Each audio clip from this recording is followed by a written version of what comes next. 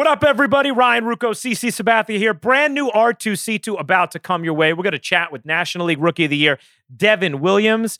C will have to give me props about the New York Giants and my football picks. And could James Harden land in Brooklyn? It's all coming up on R2C2 next.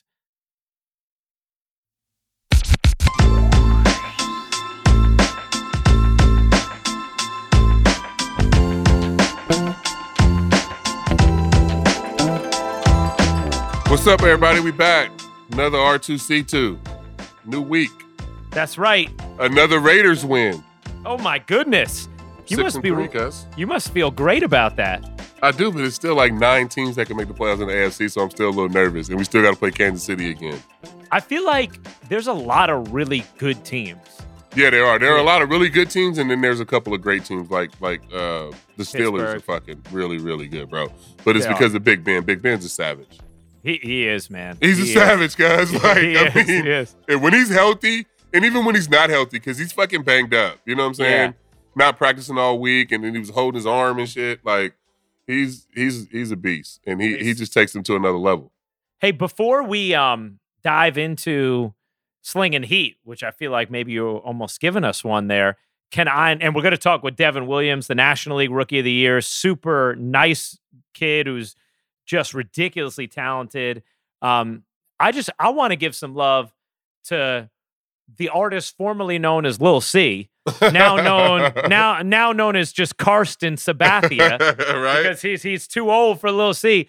How about your son balling out at Dominic Smith's Future Generations, or they call it Future Generations, or Baseball Generations. Baseball Generations. His Foundation's tournament. Yeah, he was the MVP of it. Is that right? Yeah, it was dope. But we went out to LA this weekend, and he played in Dominic Smith's Baseball Generations. It was the top kids in the 22 and 23 classes, and it was fun, man. I mean, he got to go out to California.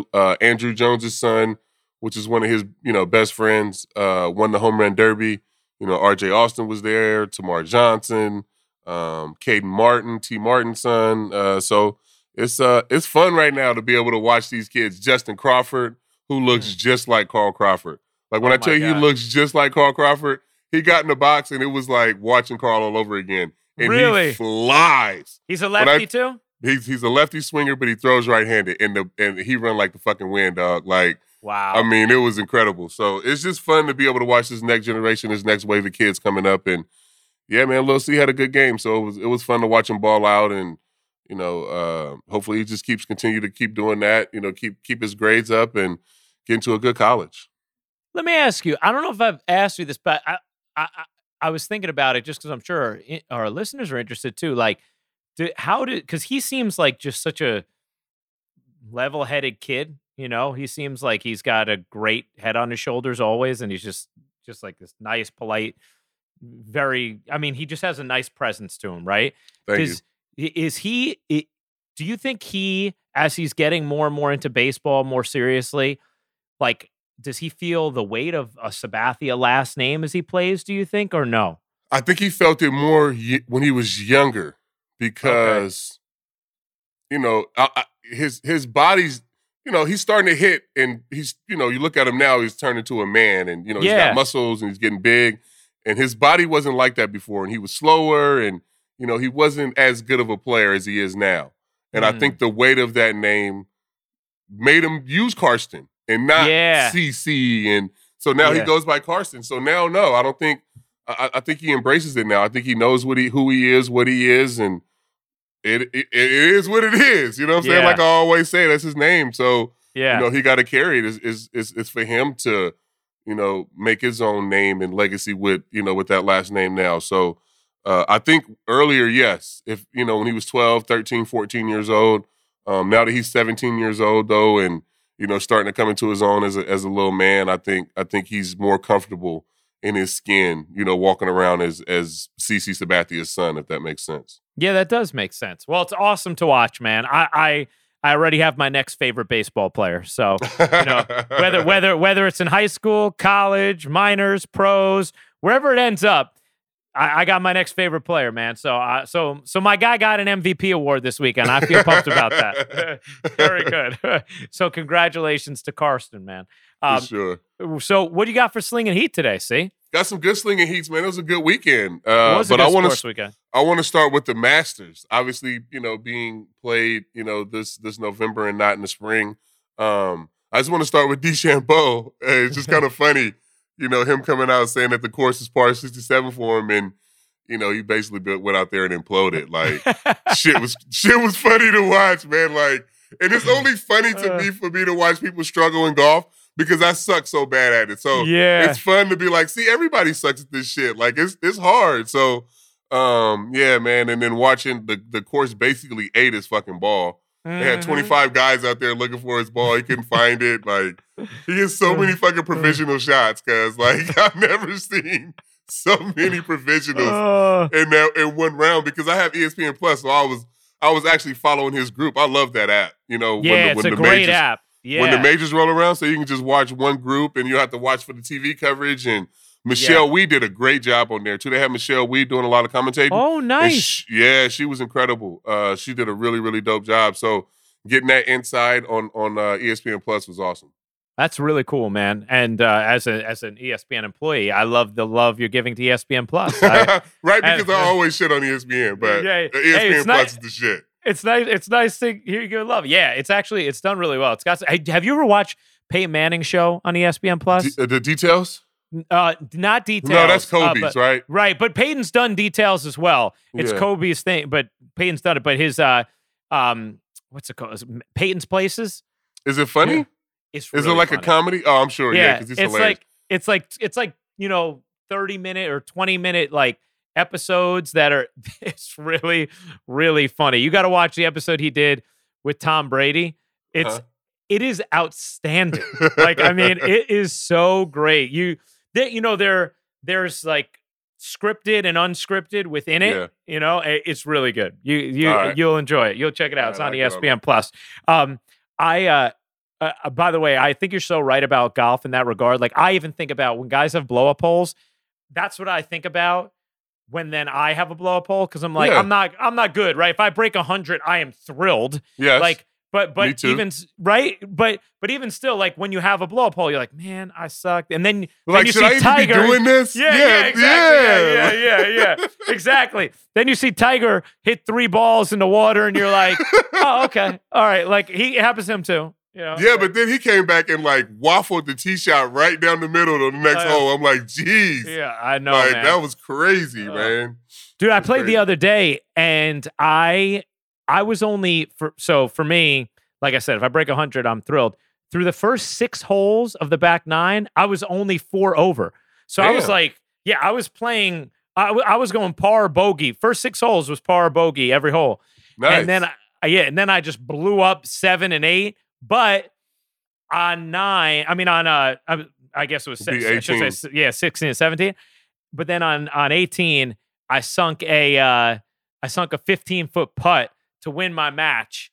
Oh, nice. Yeah, it was me and my college roommate, Bobby Coyle, and against my agent, Matt, and my dad. And I sunk a 15-foot putt to win. And I shot 47 on the back. So I was pumped about that. That's I mean, that's better than, I'm shooting. I'm still in the hundreds. Broke 100 one time. Yeah, felt good, though. Keeps you coming back. And my gear is fly as fuck, so it don't even matter. No, that's key. What you got next for slinging heat? My next thing in heat is just a general, like, NFL talk, man. It was just a great weekend, for football. Watching DeAndre Hopkins make that play, my Raiders winning, your Giants winning, which I don't understand, you winning your bet, which is, I was asleep when you texted me that, by the way. You texted me yesterday. I did. Text me about you winning your parlay bet. I had just got off the plane. I did. I was waiting because you gave me a lot of shit. You texted a little early, though. You texted a little early. It was like middle of the fourth quarter when you text. I was waiting. I was like, when can I do this? When can I do this? And then when the Eagles turned it over like a final or like didn't get the first down with like 2.5 minutes left in the fourth or 3 minutes left in the fourth, I was like, all right, now I feel like I can't. I was worried about celebrating early because the Giants have been so bad at closing out games that I was like, I can't. I was thinking it I was thinking it when it was 14-3, but I was like, listen, I can't send a text yet. You guys should be tanking, to get fucking Justin Fields. Why are you guys winning games? Because if like, this guy, gonna be, Daniel Jones looks like he can win. He's not. He can't. In this day and age of NFL, bro, your quarterback has to be your best player to win. Just because of the rules, the way it's set up, can't touch the quarterback, harder on the defense, all of that shit. Quarterback's got to be a baller, like a real one. I think he might be enough of a baller. I don't know. I think he might be. Not to win a Super Bowl. I don't know, man. I'm not sold on him completely. See, then why are you winning games? You need to be dropping back like Joe Flacco and just throwing picks so y'all can fucking lose to get Trevor Lawrence. But I think there's enough there around him. I think that if he had enough there around him, he might be a championship caliber quarterback. And I will say this. I have been unbelievably impressed with Joe Judge, except for the San Francisco game. This team has been good. Yeah, they've been in every game, and the defense is really good. Defense is really good. I hope we don't lose the defensive coordinator to a head coaching position at the end of the year because he's been tremendous. What they've been able to do after watching that defense last year to what they're doing this year. This is my thing though, guys. Like everybody's excited, like, oh, we got a chance to make the playoffs. But if this is a normal year where the Cowboys quarterback don't get hurt and they play like they're supposed to, you guys are finishing third or fourth in that division. So why? Maybe. But why in a year when you know you're not going to win the Super Bowl, why would you want to go to playoffs and at 7-9 or 6-10? Like, to do what? To pick in the middle? That shit ain't going to help y'all. I think at different points of development, there is value in going to the playoffs. And, like, for example, I think this ain't one of them years. I think it is. I think when you get a young quarterback, you get him that experience, you let him taste some meaningful games, that helps him grow, right? When he gets in those situations and he has a chance to win later. Just like when we saw OKC ascend, right? Like early on, they're making the playoffs as the 8th seed with that core. And it's like, all right, they're getting their feet wet. That's different. That's different. It's different in basketball. I think getting the experience. And look, if you're talking about a team like the Jets, I see no value in them winning any games because they are so bereft of any sort of immediate hope that I think they need to lose and have the chance to have the top pick. But with the Giants, I see them as a legitimate NFC East threat next year. You know, obviously they are this year, but the division's terrible. That's the New York talking you, bro. I don't think so, man. Fucking threat. Hey, you gotta be shitting me, guys. Well, are you serious? They're not a threat to do anything in the playoffs this year because everybody's fucking 3-7. Yeah, but I'm saying I think next year we could be talking about them as a 10-win football team. And so I think 3 years from now we're gonna have this conversation. You're gonna be pissed off that y'all still got Daniel Jones. I don't think so, man. I don't think so. I think I'm gonna feel good about it. I think I'm going to feel good about it, man. I do. Hope so. I hope you're right. Because he is a good dude. I like Daniel Jones a lot. He's a great guy. But I just really like the two quarterbacks that are coming out. I know. I like them too, but I just think that I don't think the Giants would be in an obvious position to draft one because I think Jones has shown enough to make you think maybe he's the guy. Maybe he's a guy. That's how I feel as of now. I'm encouraged by what they've been. Now, I do have to. You bring up DeAndre Hopkins. If you were the Texans, how did you let Bill O'Brien trade this man? I mean, they didn't let him trade him. He had control. Guy was a GM. But the ownership shouldn't have allowed it. Ownership shouldn't have allowed it. But man, dog, he's incredible. I just think that it wasn't going to work out in Houston like that. You know, him and Bill O'Brien were always butting heads. The shit wasn't going to work out, so you know they did what they had to do. But gosh, Lee, putting them in that offense with Kyler Murray Kyler Murray's really, really good, dog. Oh my gosh, man! And he's I was unbelievable. Completely wrong. I think everybody has to say that they were completely wrong about him because I don't think anybody would ever say that they thought he would do this.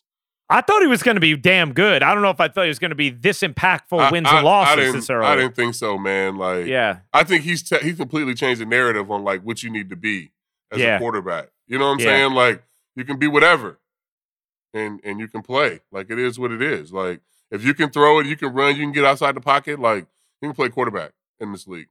He's amazing. He is amazing. And Bill O'Brien's a clown for what he did with the Texans, man. Taking control, wanting to do everything, and then blowing up in your face. That was a great game, though. Like the Bills. Oh, that game. Josh Allen is dope too. Oh, I love Josh Allen, and the Bills are a damn good team. They really are. Stephon Diggs is incredible. He made a sick catch too.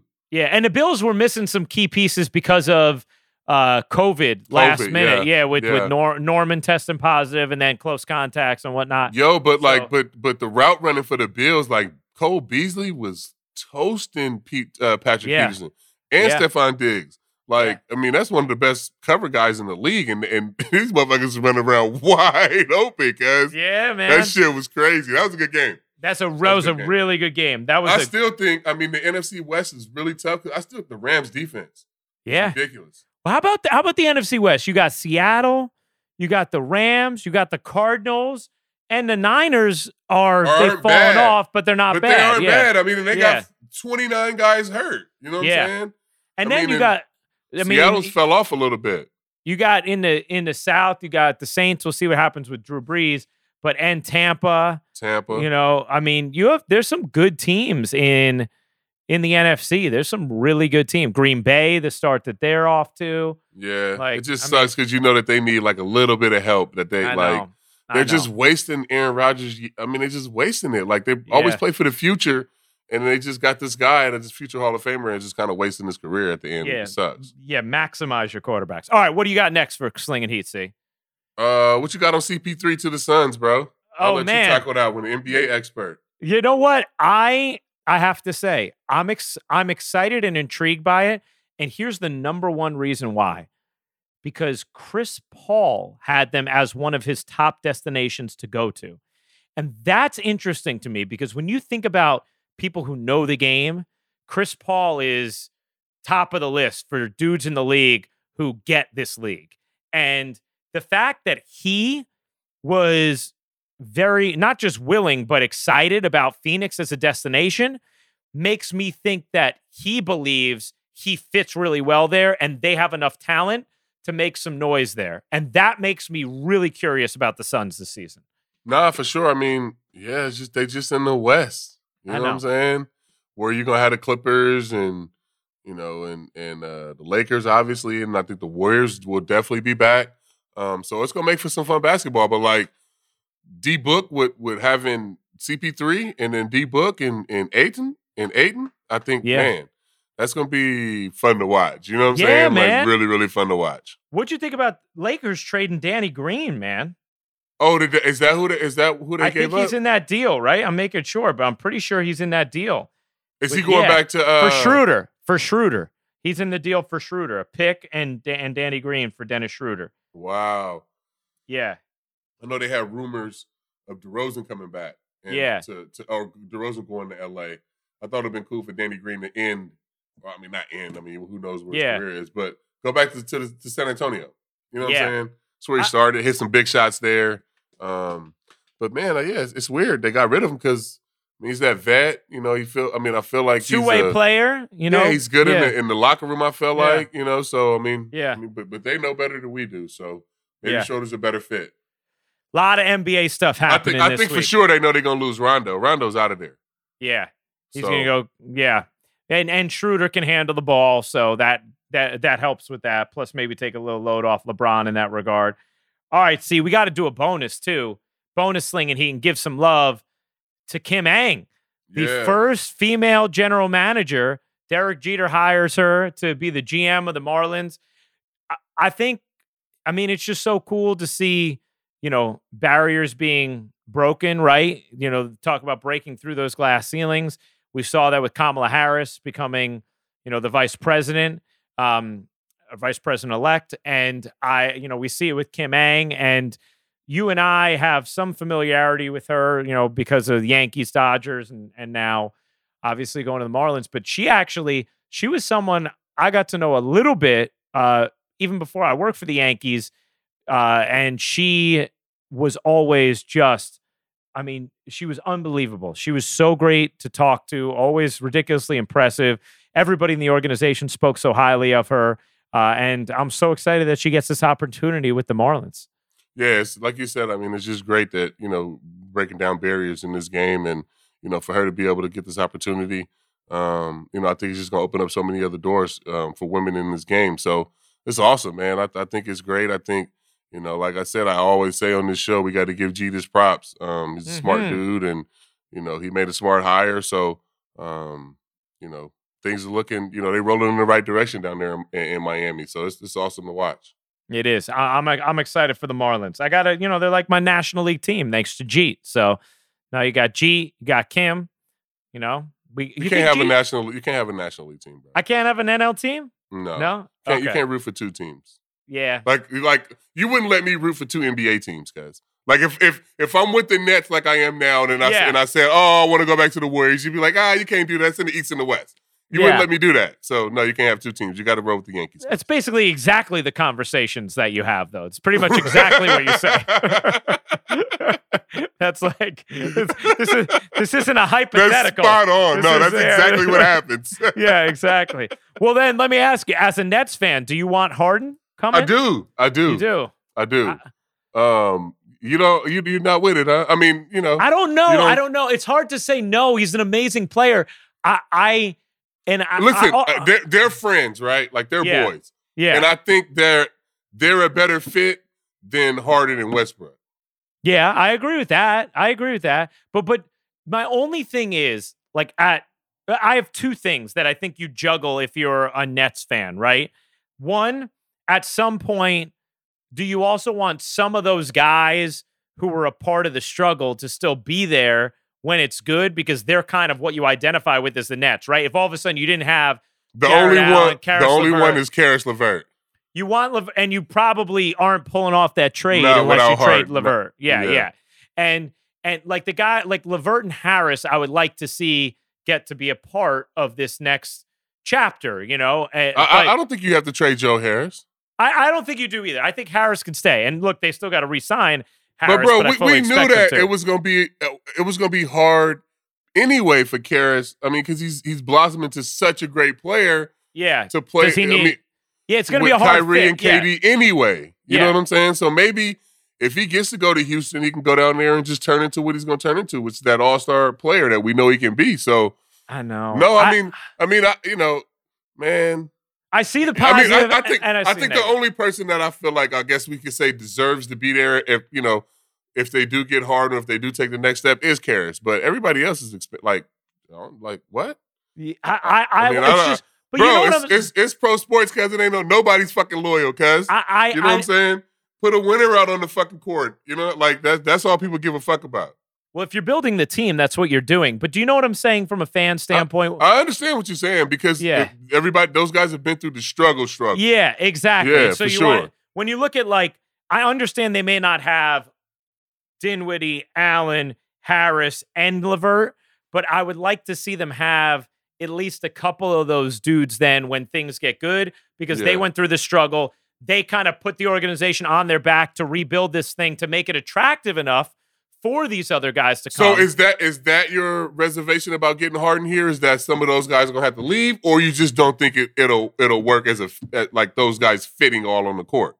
Good question. I think it's both. And by the way, that doesn't mean ultimately I may just say, well, come on, it's James Harden, you do it, But this is the thing, they're when it's superstars teaming up like that and they're friends, the shit's gonna work because they're gonna make it work because they can say whatever they want to each other. Yeah. You know what I'm saying? It's not like Draymond and KD where they're just getting to know each other. They're not really that cool. You know what I'm saying? And then some shit like that happened. Like Draymond, KD and Harden can have that same fight and then go to dinner the same night. Yeah. You know what I'm saying? I think that's good for a team. Yeah. Yeah. I mean, look, do I have some concerns about one ball with those guys? I guess, but I do think you're right. Ultimately, they'd figure it out. They're so talented and they get along, so they'd figure it out. But I'm intrigued by it. I'm curious about it. I don't feel strongly one way or another. I don't feel like, oh, don't do it. And I don't feel like, oh, do it. I kind of feel like I trust Sean Marks' decision-making wherever he goes. I'm okay with it. Do it. You want to do it. And I feel like Harden will make it work because he's the one out of the three that don't have a ring. Yeah. So you think You he'll be most likely he'll be whatever they need him to be. Yeah. If they want him to be the scorer, then he'll do that. If they want him to sit back and you know what I'm saying, I think at least for the first couple of years until they get a championship, you know? Yeah. Well, see, today we get to chat with Devin Williams, National League Rookie of the Year. Guy had an unbelievable season. Unbelievable season. I mean, just ridiculous. We'll mention some of the numbers to Devin when we talk with him. And, you know, this is one of the things we like to do, right? We like our audience to get a chance to hear from people who maybe they're just starting to get familiar with. They know their talent, but they don't know their personality. And now they get to hear some of it on R2C2. That's what we do, man. Yeah, for sure. And a Brewers player, too. So, you know, we got that in common. You know, I love that place. So we get in some of that convo, too. So it's a good conversation. Amen. So without further ado, here's the National League Rookie of the Year and a Brewer. Special place in CeCe's heart. Devin Williams on R2C2.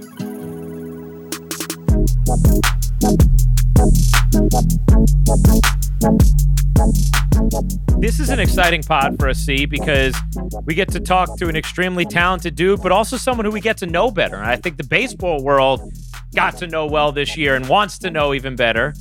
That's the National League Rookie of the Year, Devin Williams.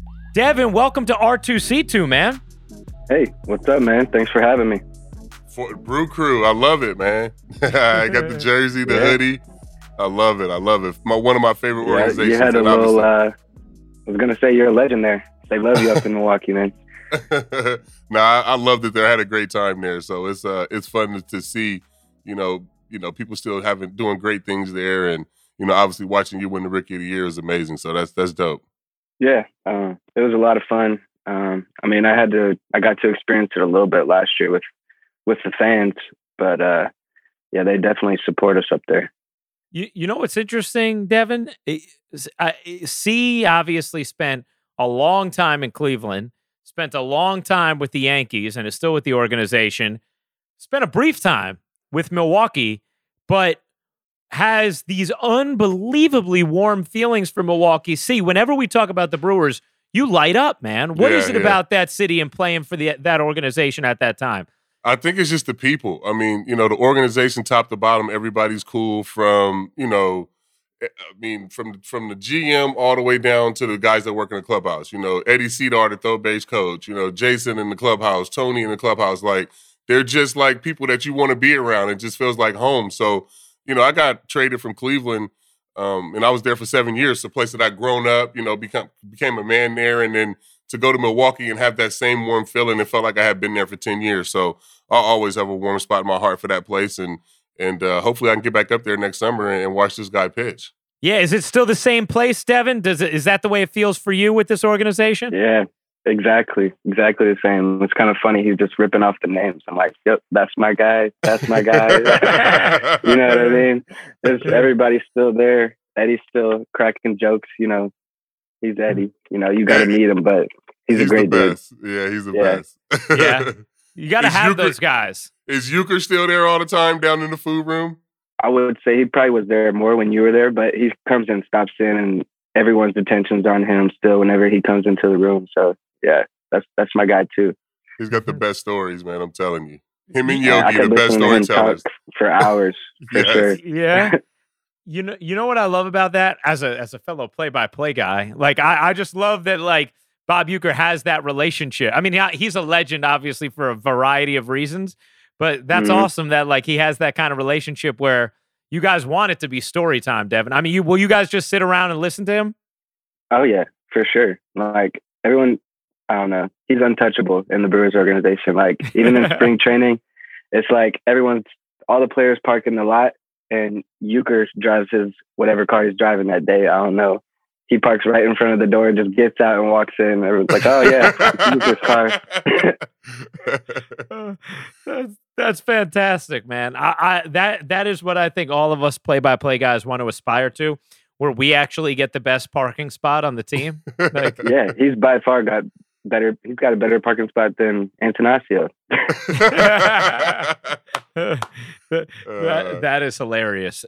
Devin, you know, you had an unbelievable season. I want to rip off just a few numbers for our audience. You gave up 1 run in 27 innings. You struck out 53% of the batters that you faced, which was the highest percentage in Major League history for any pitcher who threw at least 20 innings.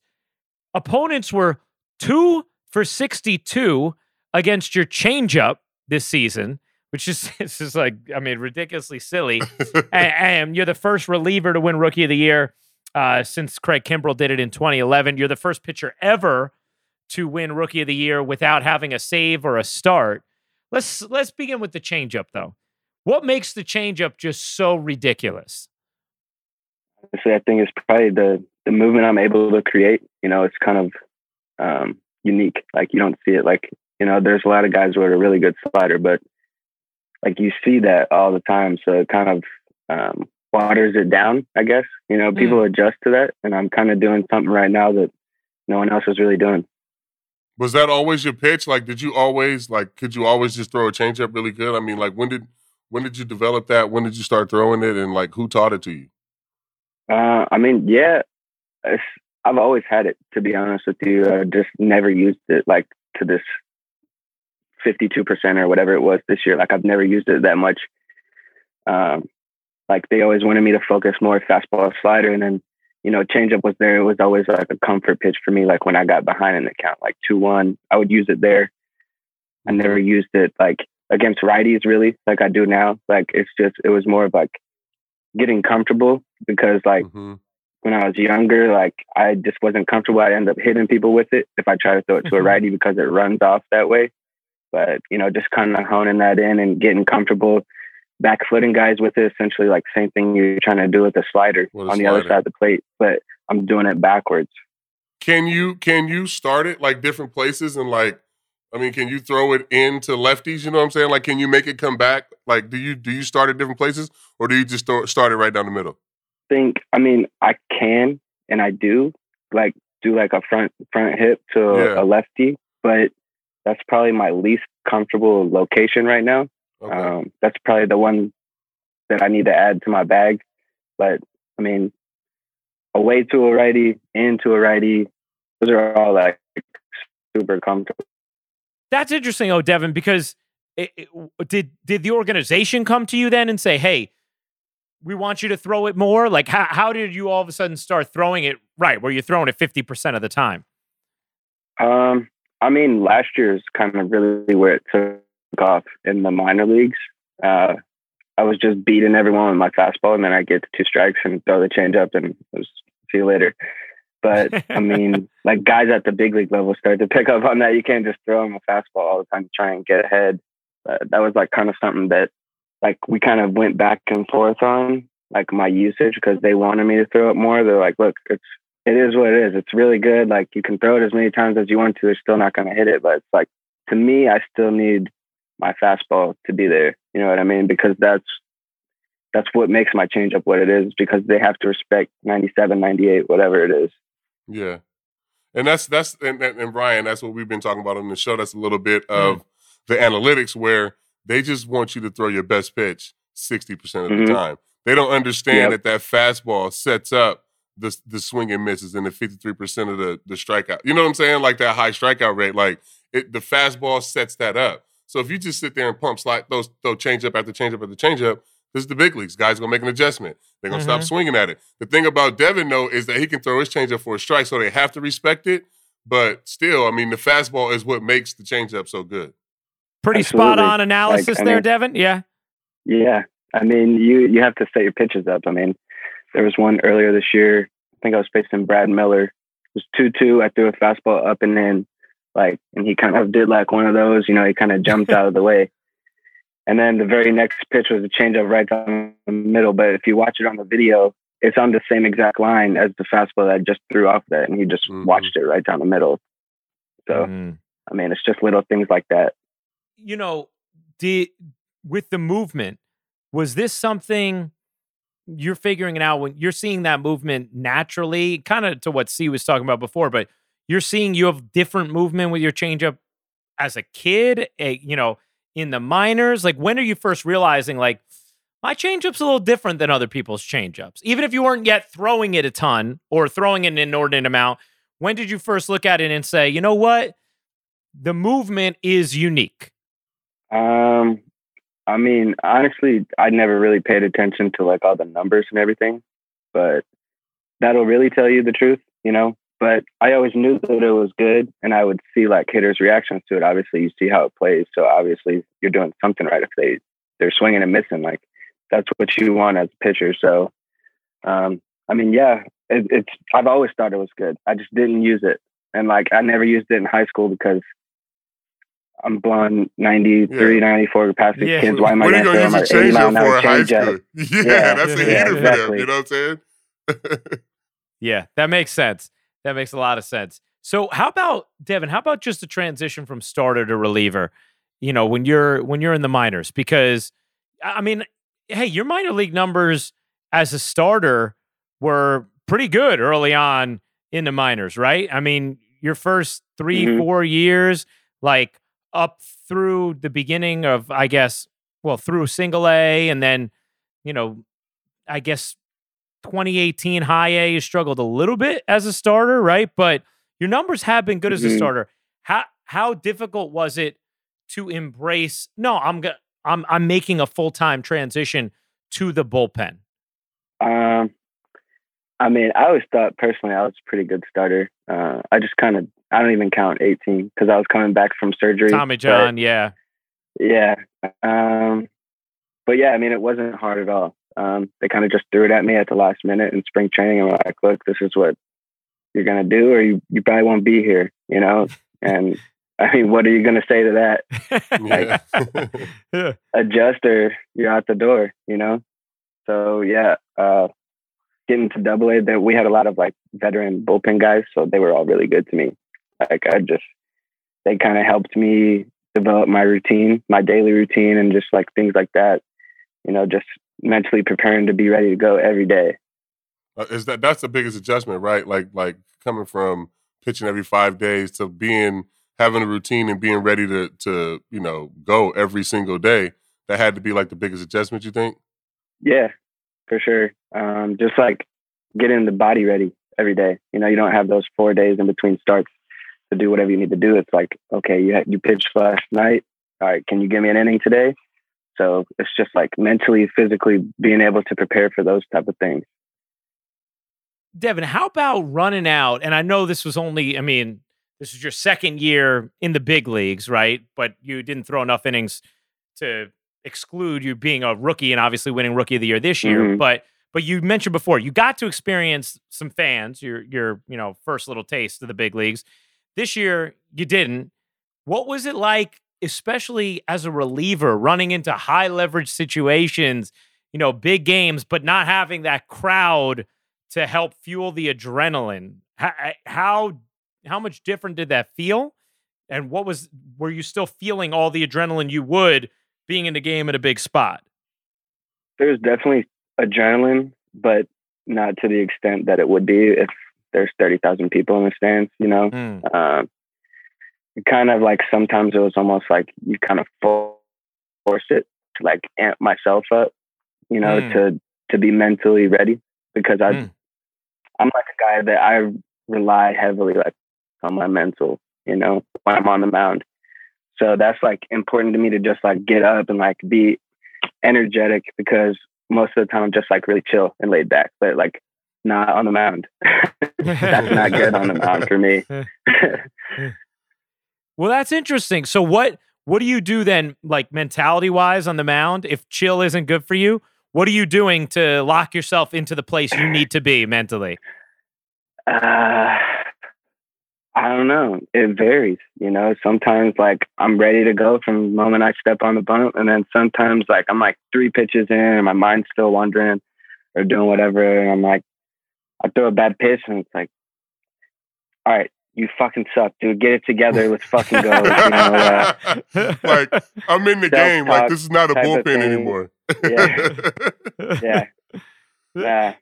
Like let's go. Get it together. Fucking go after his ass. Like that's what I'm saying to myself, and then I just carry it on to the mound. Man, I ain't gonna lie, the first 3 pitches, I was just trying to catch my breath from the jog in. Like, he was like, you jog in, you need 8 pitches? Fuck no, I'm just gonna throw these 3 pitches and I'm gonna be tired for the next 3 pitches. I'll be ready after that, though. Every hitter I faced out of the bullpen, I was 3-0. And I came back to get the out, but I was just fucking tired from the jog in, cuz. Hell yeah. It's definitely, it's a long run, man. People don't think about that. I feel like you probably handle that run a little bit better now with your new physique. Oh, yeah. I mean, now it's a different story, but I probably couldn't get an out right now with this new physique. So, you know, it got it fucking, you know what I'm saying? Yeah. Like, I'd rather get outs and be fat than be fit and fucking can't pitch. Damn right. Hey, for anybody. Gotta do what you gotta do. Gotta do what you gotta do, dog. Yeah, exactly.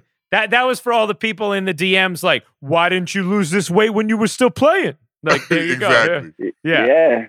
Didn't you do that a while back? You did that. You lost I did. It was the best. And then you didn't have a good year. That was the best thing that ever could have happened with me. I lost like 45 pounds. I came in at 265 and I fucking sucked. And they were like, oh yeah, go ahead and be 290 or 300 and do whatever you need to do to win games.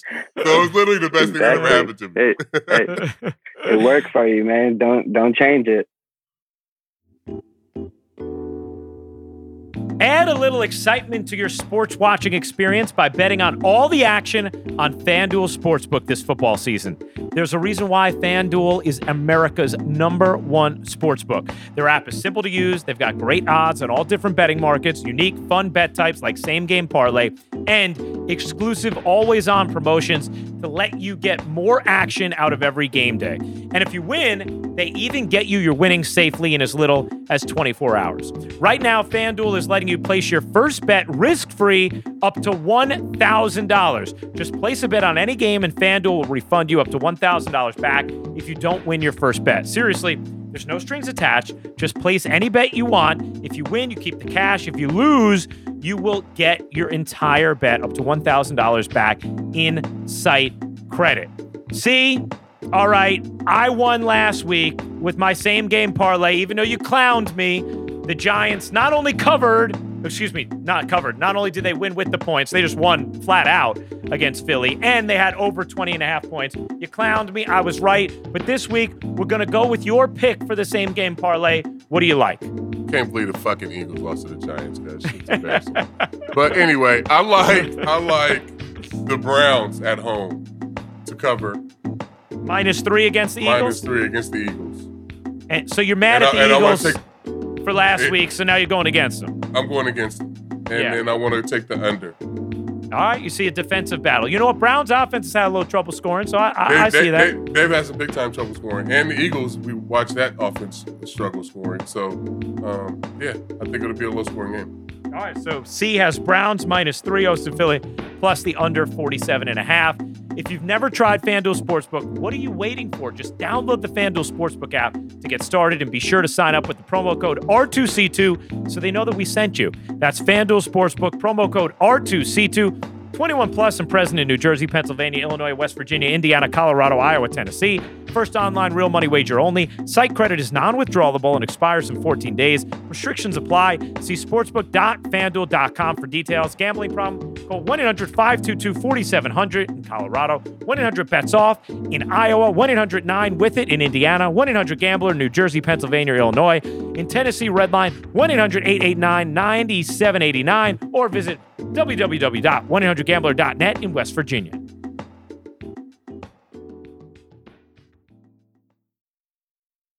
Devin, you talk about your mental. Like, do you have different, either like besides the pep talk to yourself, do you have anything that you always make sure you listen to or watch on a game day? Anything to get you in the frame of mind that's part of your routine? It's just, for me, it's music. Music just gets me to where I need to go. You know, I like to listen to some like hard, like rap, you know, something to like pump me up before I even go out to the bullpen. And then like once I'm there, it's kind of just chill, you know, kicking it with the boys a little bit, watching the game, kind of reading the situation. And then you lock in, like when I realize he's probably going to be calling down here for me pretty soon. You know what I mean? What do you listen? I mean, you say hardcore rap. Who are you listening to? I listen to Lil Baby, Polo G is probably one of my favorites right now. Lil Uzi, pretty much everything. Ruocco was hoping you said Eminem. Nobody listens to Eminem, Ruocco.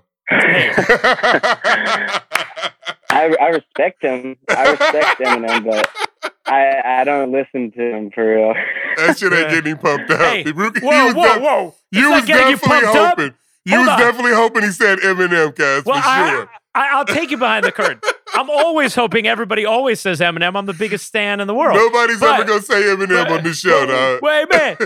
Let me tell you something. First of all, for getting pumped up, M is great. And Music to Be Murdered By is a wonderful album. His last album, see, even you were like, all right, he brought it with this one. Come on.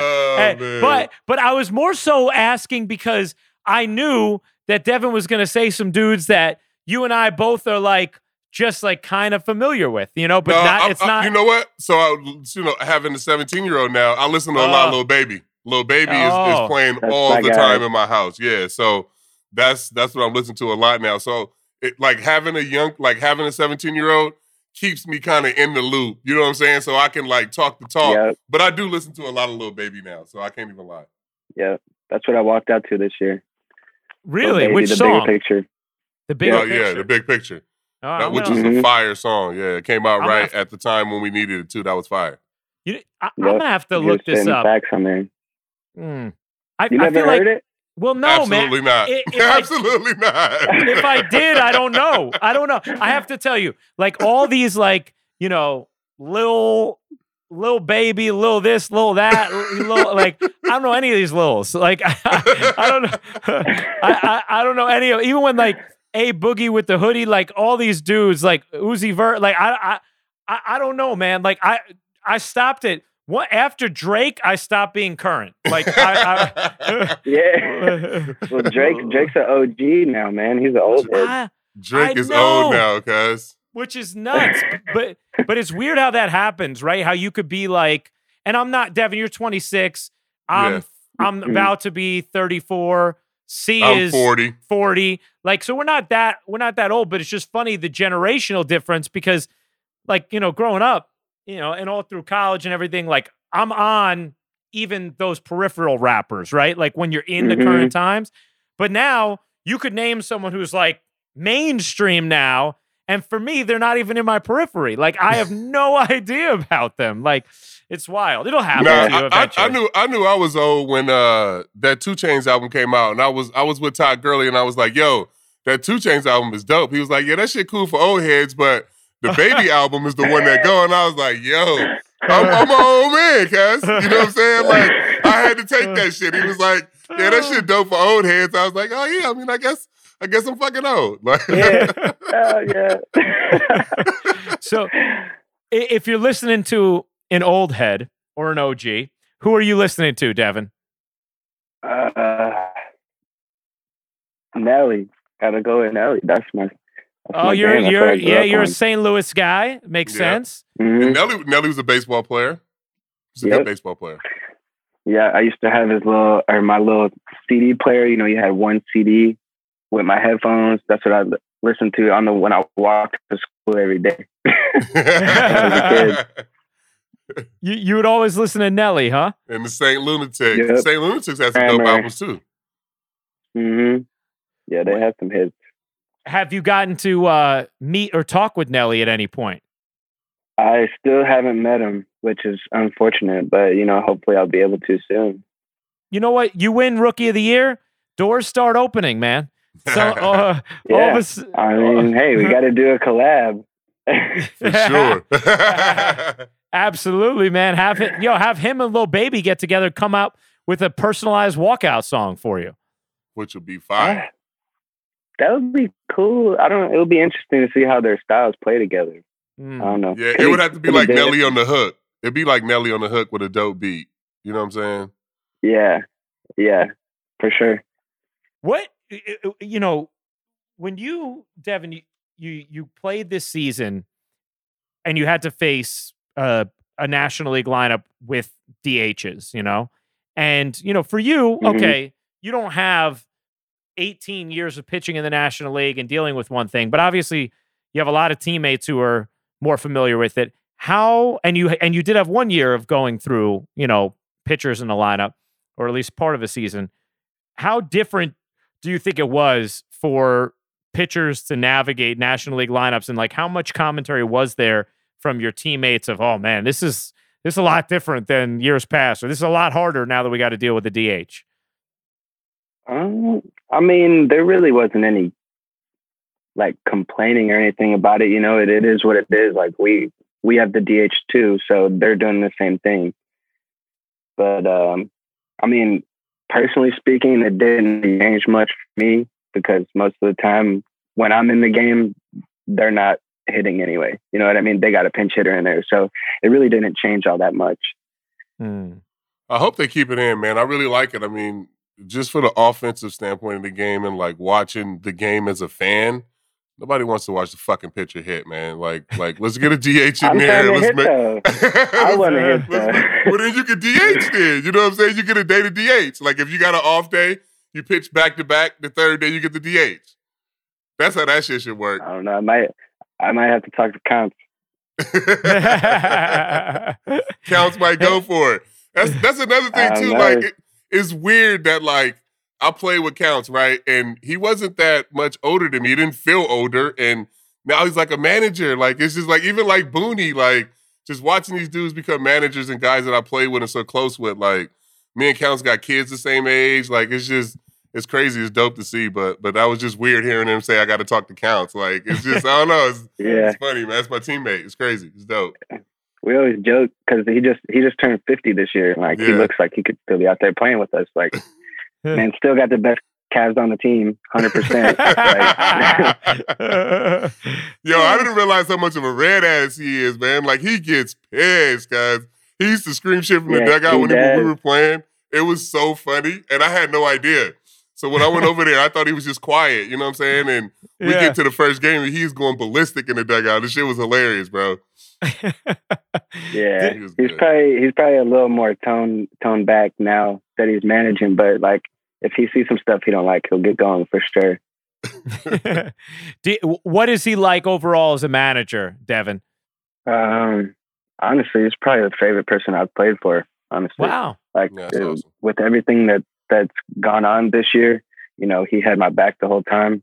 He called me in his office, let me know that he had my back. He was like, look, whatever you want to do, however you're feeling, like we can talk about it. Like we can do whatever you're comfortable with.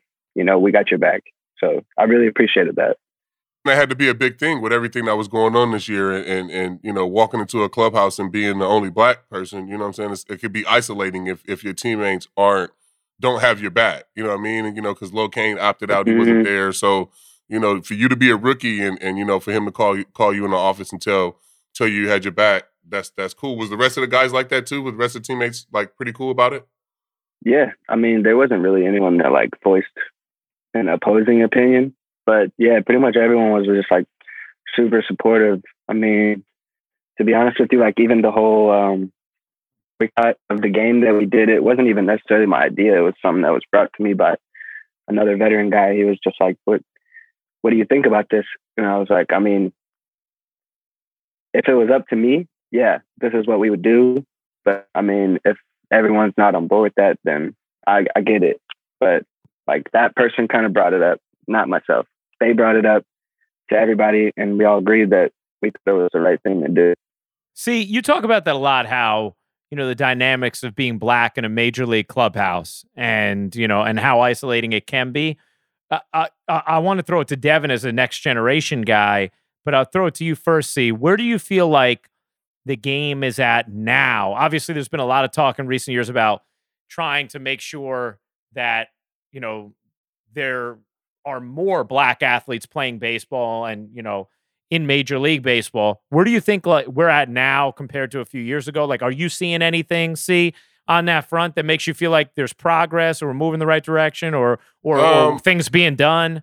I mean, yeah, I do. But just recently, we're in the same spot that we were in 2007.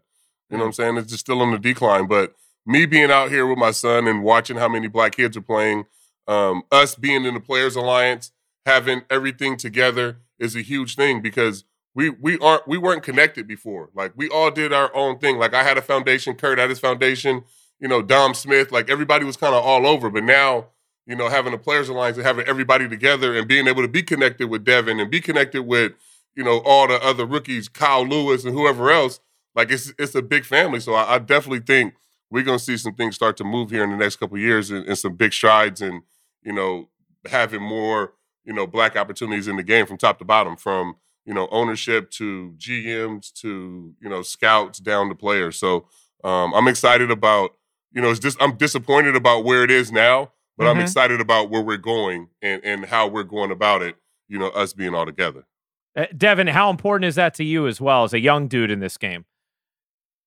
Yeah, I mean, it's just like he said, that connection, you know what I mean? Like everyone was reaching out to me, just making sure I was comfortable and making sure I didn't need anything or things like that. Like it just made it a lot easier for me this year. Definitely. Well, you always talk about like black aces and how important being a part of that group is to you. And one thing, Devin, you did this year, you and Kyle Lewis were the first black rookie of the years to sweep the awards in 35 years. I mean, incredible. How much did that mean to you, man? And did you take note of that, when obviously that stat started percolating? Yeah, for sure. I mean, it's definitely something you pay attention to. I thought it was really cool that out of 8%, like that's not even rookies, but 8% of all MLB is black. And then you ended up with me and him winning Rookie of the Year. I thought that was pretty special. Yeah. No, for sure. And not, I love K. Lou. I mean, he's obviously an unbelievable talent. I watch a lot of their games, but you're even more rare than he is. A black reliever, a black pitcher. You know what I'm saying? So to be able to win the award doing what you're doing, it just carries on like our legacy. You know what I'm saying? Like exactly. Our side of it. So we don't really get a lot of shine, and it's not a lot of us. So, I think everybody, was rooting for you, especially the pitchers, for sure. For sure. And I think it kind of goes back to, like I said, that it's important for kids to see like people that look like them, doing these things. And there's a lot of people that like got upset over that. And I just don't get it, because I know for me as a kid, like if I didn't see any black pitchers, you know what I'm saying? Like, I'm not going to be like, I could do that too. But when I was a kid, I had you and other guys like you. I was like, okay, that is something that I could do. You know what I mean? Yeah. And that's Ruocco. That's what I talk about with Dave Stewart. You know what I'm saying? That's what I talk. That's why I always tried to be myself, like, and walk around with the baggy pants and the hat and talk the shit, whatever, and let people know, like, I'm from the mud. You know what I'm saying? And I'm out here and I can do this. So, like, that, it's the same with, like, when I watch Dave Stewart out on the mountain, like, shit, I can, like, that dude's from Oakland, like, I can fucking make it. You know what I'm saying? So that's important, man. It's really, really important to me for us to have black pitchers and have people representing us standing on the mound and kids in the hood that can look up and be like, damn, that's a powerful thing, and I could probably do that. So that means a lot to me. Yeah, absolutely. Every black kid doesn't have to be an outfielder. You know what I mean? Yeah, like, don't have to be a center fielder. Yeah, exactly. Yeah. Yeah. Devin, what was it like growing up in St. Louis? I don't know. I loved it. It is. It's the only thing I knew. You know what I mean? But I don't know. Growing up, it was just going back to see black kids here playing baseball. It's not really popular. Everyone here plays football or basketball. So most times at a tournament, any given tournament, I was probably the only black kid out there. But yeah, I mean, it was cool. Did you grow up a big fan of St. Louis sports teams, or like who did you root for growing up? I was a huge Cardinals fan. Like, I didn't miss a game. Like, me and my grandma used to take me to games all the time when I was a kid. Like, Yadi Molina was my favorite player. Yadi and Pujols, those are my guys growing up. That's dope. It was a little different getting to face Yadi, man.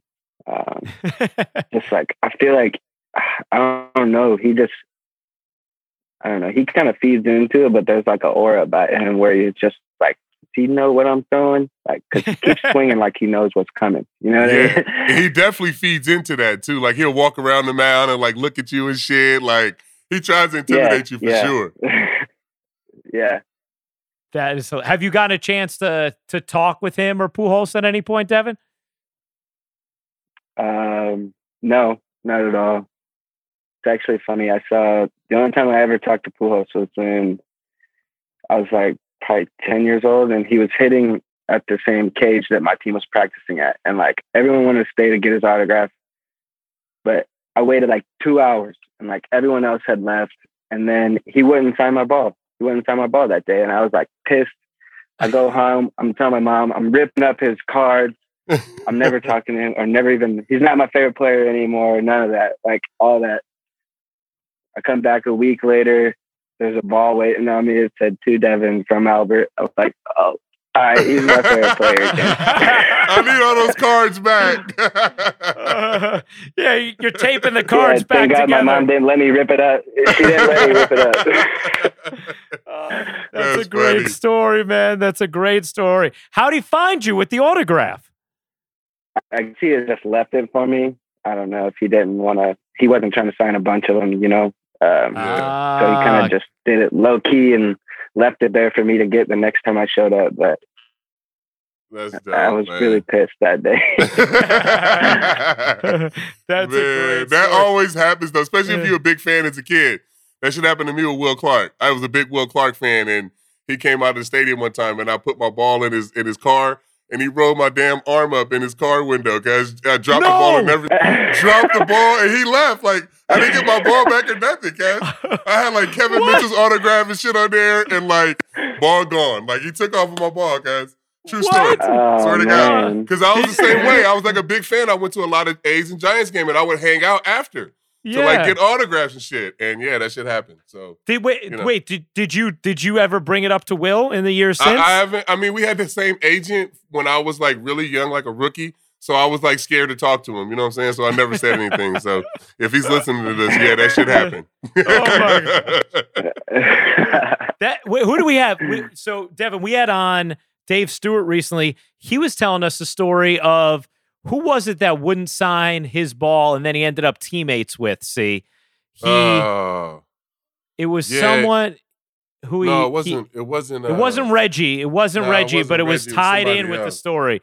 It was someone else. It was a notable Rick Monday. player. It was Rick Monday. That's who it was. It was Rick Monday. Yeah. Yeah. And then he ended up teammates with him. Yeah. And he had told Rick Monday like. He had told him off when he didn't or something, and told him the story, but remember he said when he didn't get the autograph, and then Reggie heard him cuss out Rick Monday for not signing it. Was like, damn, all right, like, Oh, what did he say? He said his cousin told him he was an asshole. Is that what it was? Oh, so you listened to the pod then? I listened to that one, Yeah, nice. Yeah, his cousin said he's an asshole. That's how you met Reggie, Yeah, exactly. That's right. It's a great story, man. Great story. So, Devin, when you're in your off season now, how do you approach it going into next season? Obviously, COVID is still altering all of our lives, but when do you start to ramp things back up? Especially you guys didn't have a full season. How do you kind of gear yourself up for next season and stay in shape and whatnot? I mean, I'm actually getting back in the gym. I just worked out the first time this offseason today. Getting back on my routine. I usually work out Monday, Tuesday, Thursday, Friday every week. Typically, I'll do 2 sessions of hot yoga during that week, but I don't know how that's going to work out with COVID. But I might have to find some other way to get that in. What about throwing? Do you stop throwing? Like, when do you start, or do you start back up? When do you start? Yeah, I usually give myself like 3 weeks to a month. But, I had a little injury at the end of the year, so I'm gonna give it a little more time. We're still going through some rehab stuff before we start ramping up here. But to be honest, I'm not sure if we're gonna start on time, so it might be a good thing that I'm delaying it this year. In a normal offseason, how many bullpens will you throw before you go down to Arizona for spring training? Like, how many, like in January or February?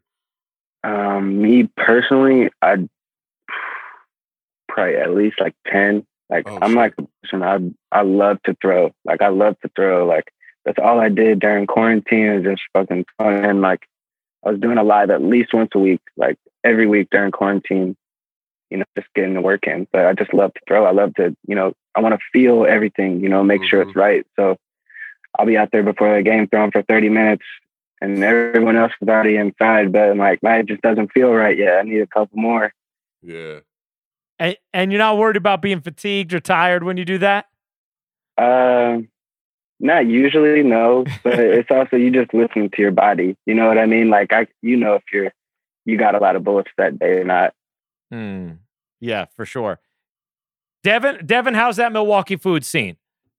It's pretty good. I mean, to be honest with you, I didn't really get a chance to get out and go to many places with COVID and everything. But the few that I did go to, they were pretty good. That's true. See, that would have been. Can you imagine if in your last year, you didn't get to hit up the restaurants from your favorite cities? Yo, this wouldn't have worked for me at all. Like, this season was not for me. Like, 2019 was perfectly way for me to end because this shit was crazy, bro. No, not for you. Not for you. Well, Devin, thank you, dude. Thank you for the time. Thank you for being on, man. Congratulations on an amazing season. Hope we get to talk to you again, and we'll certainly be following you and trying to keep our eyes on your absolutely ridiculous changeup. But more success to you, man. And I hope that you meet Nelly sometime soon. All right, man. Thanks for having me. It was a blast. Keep going, bro. Keep representing for sure.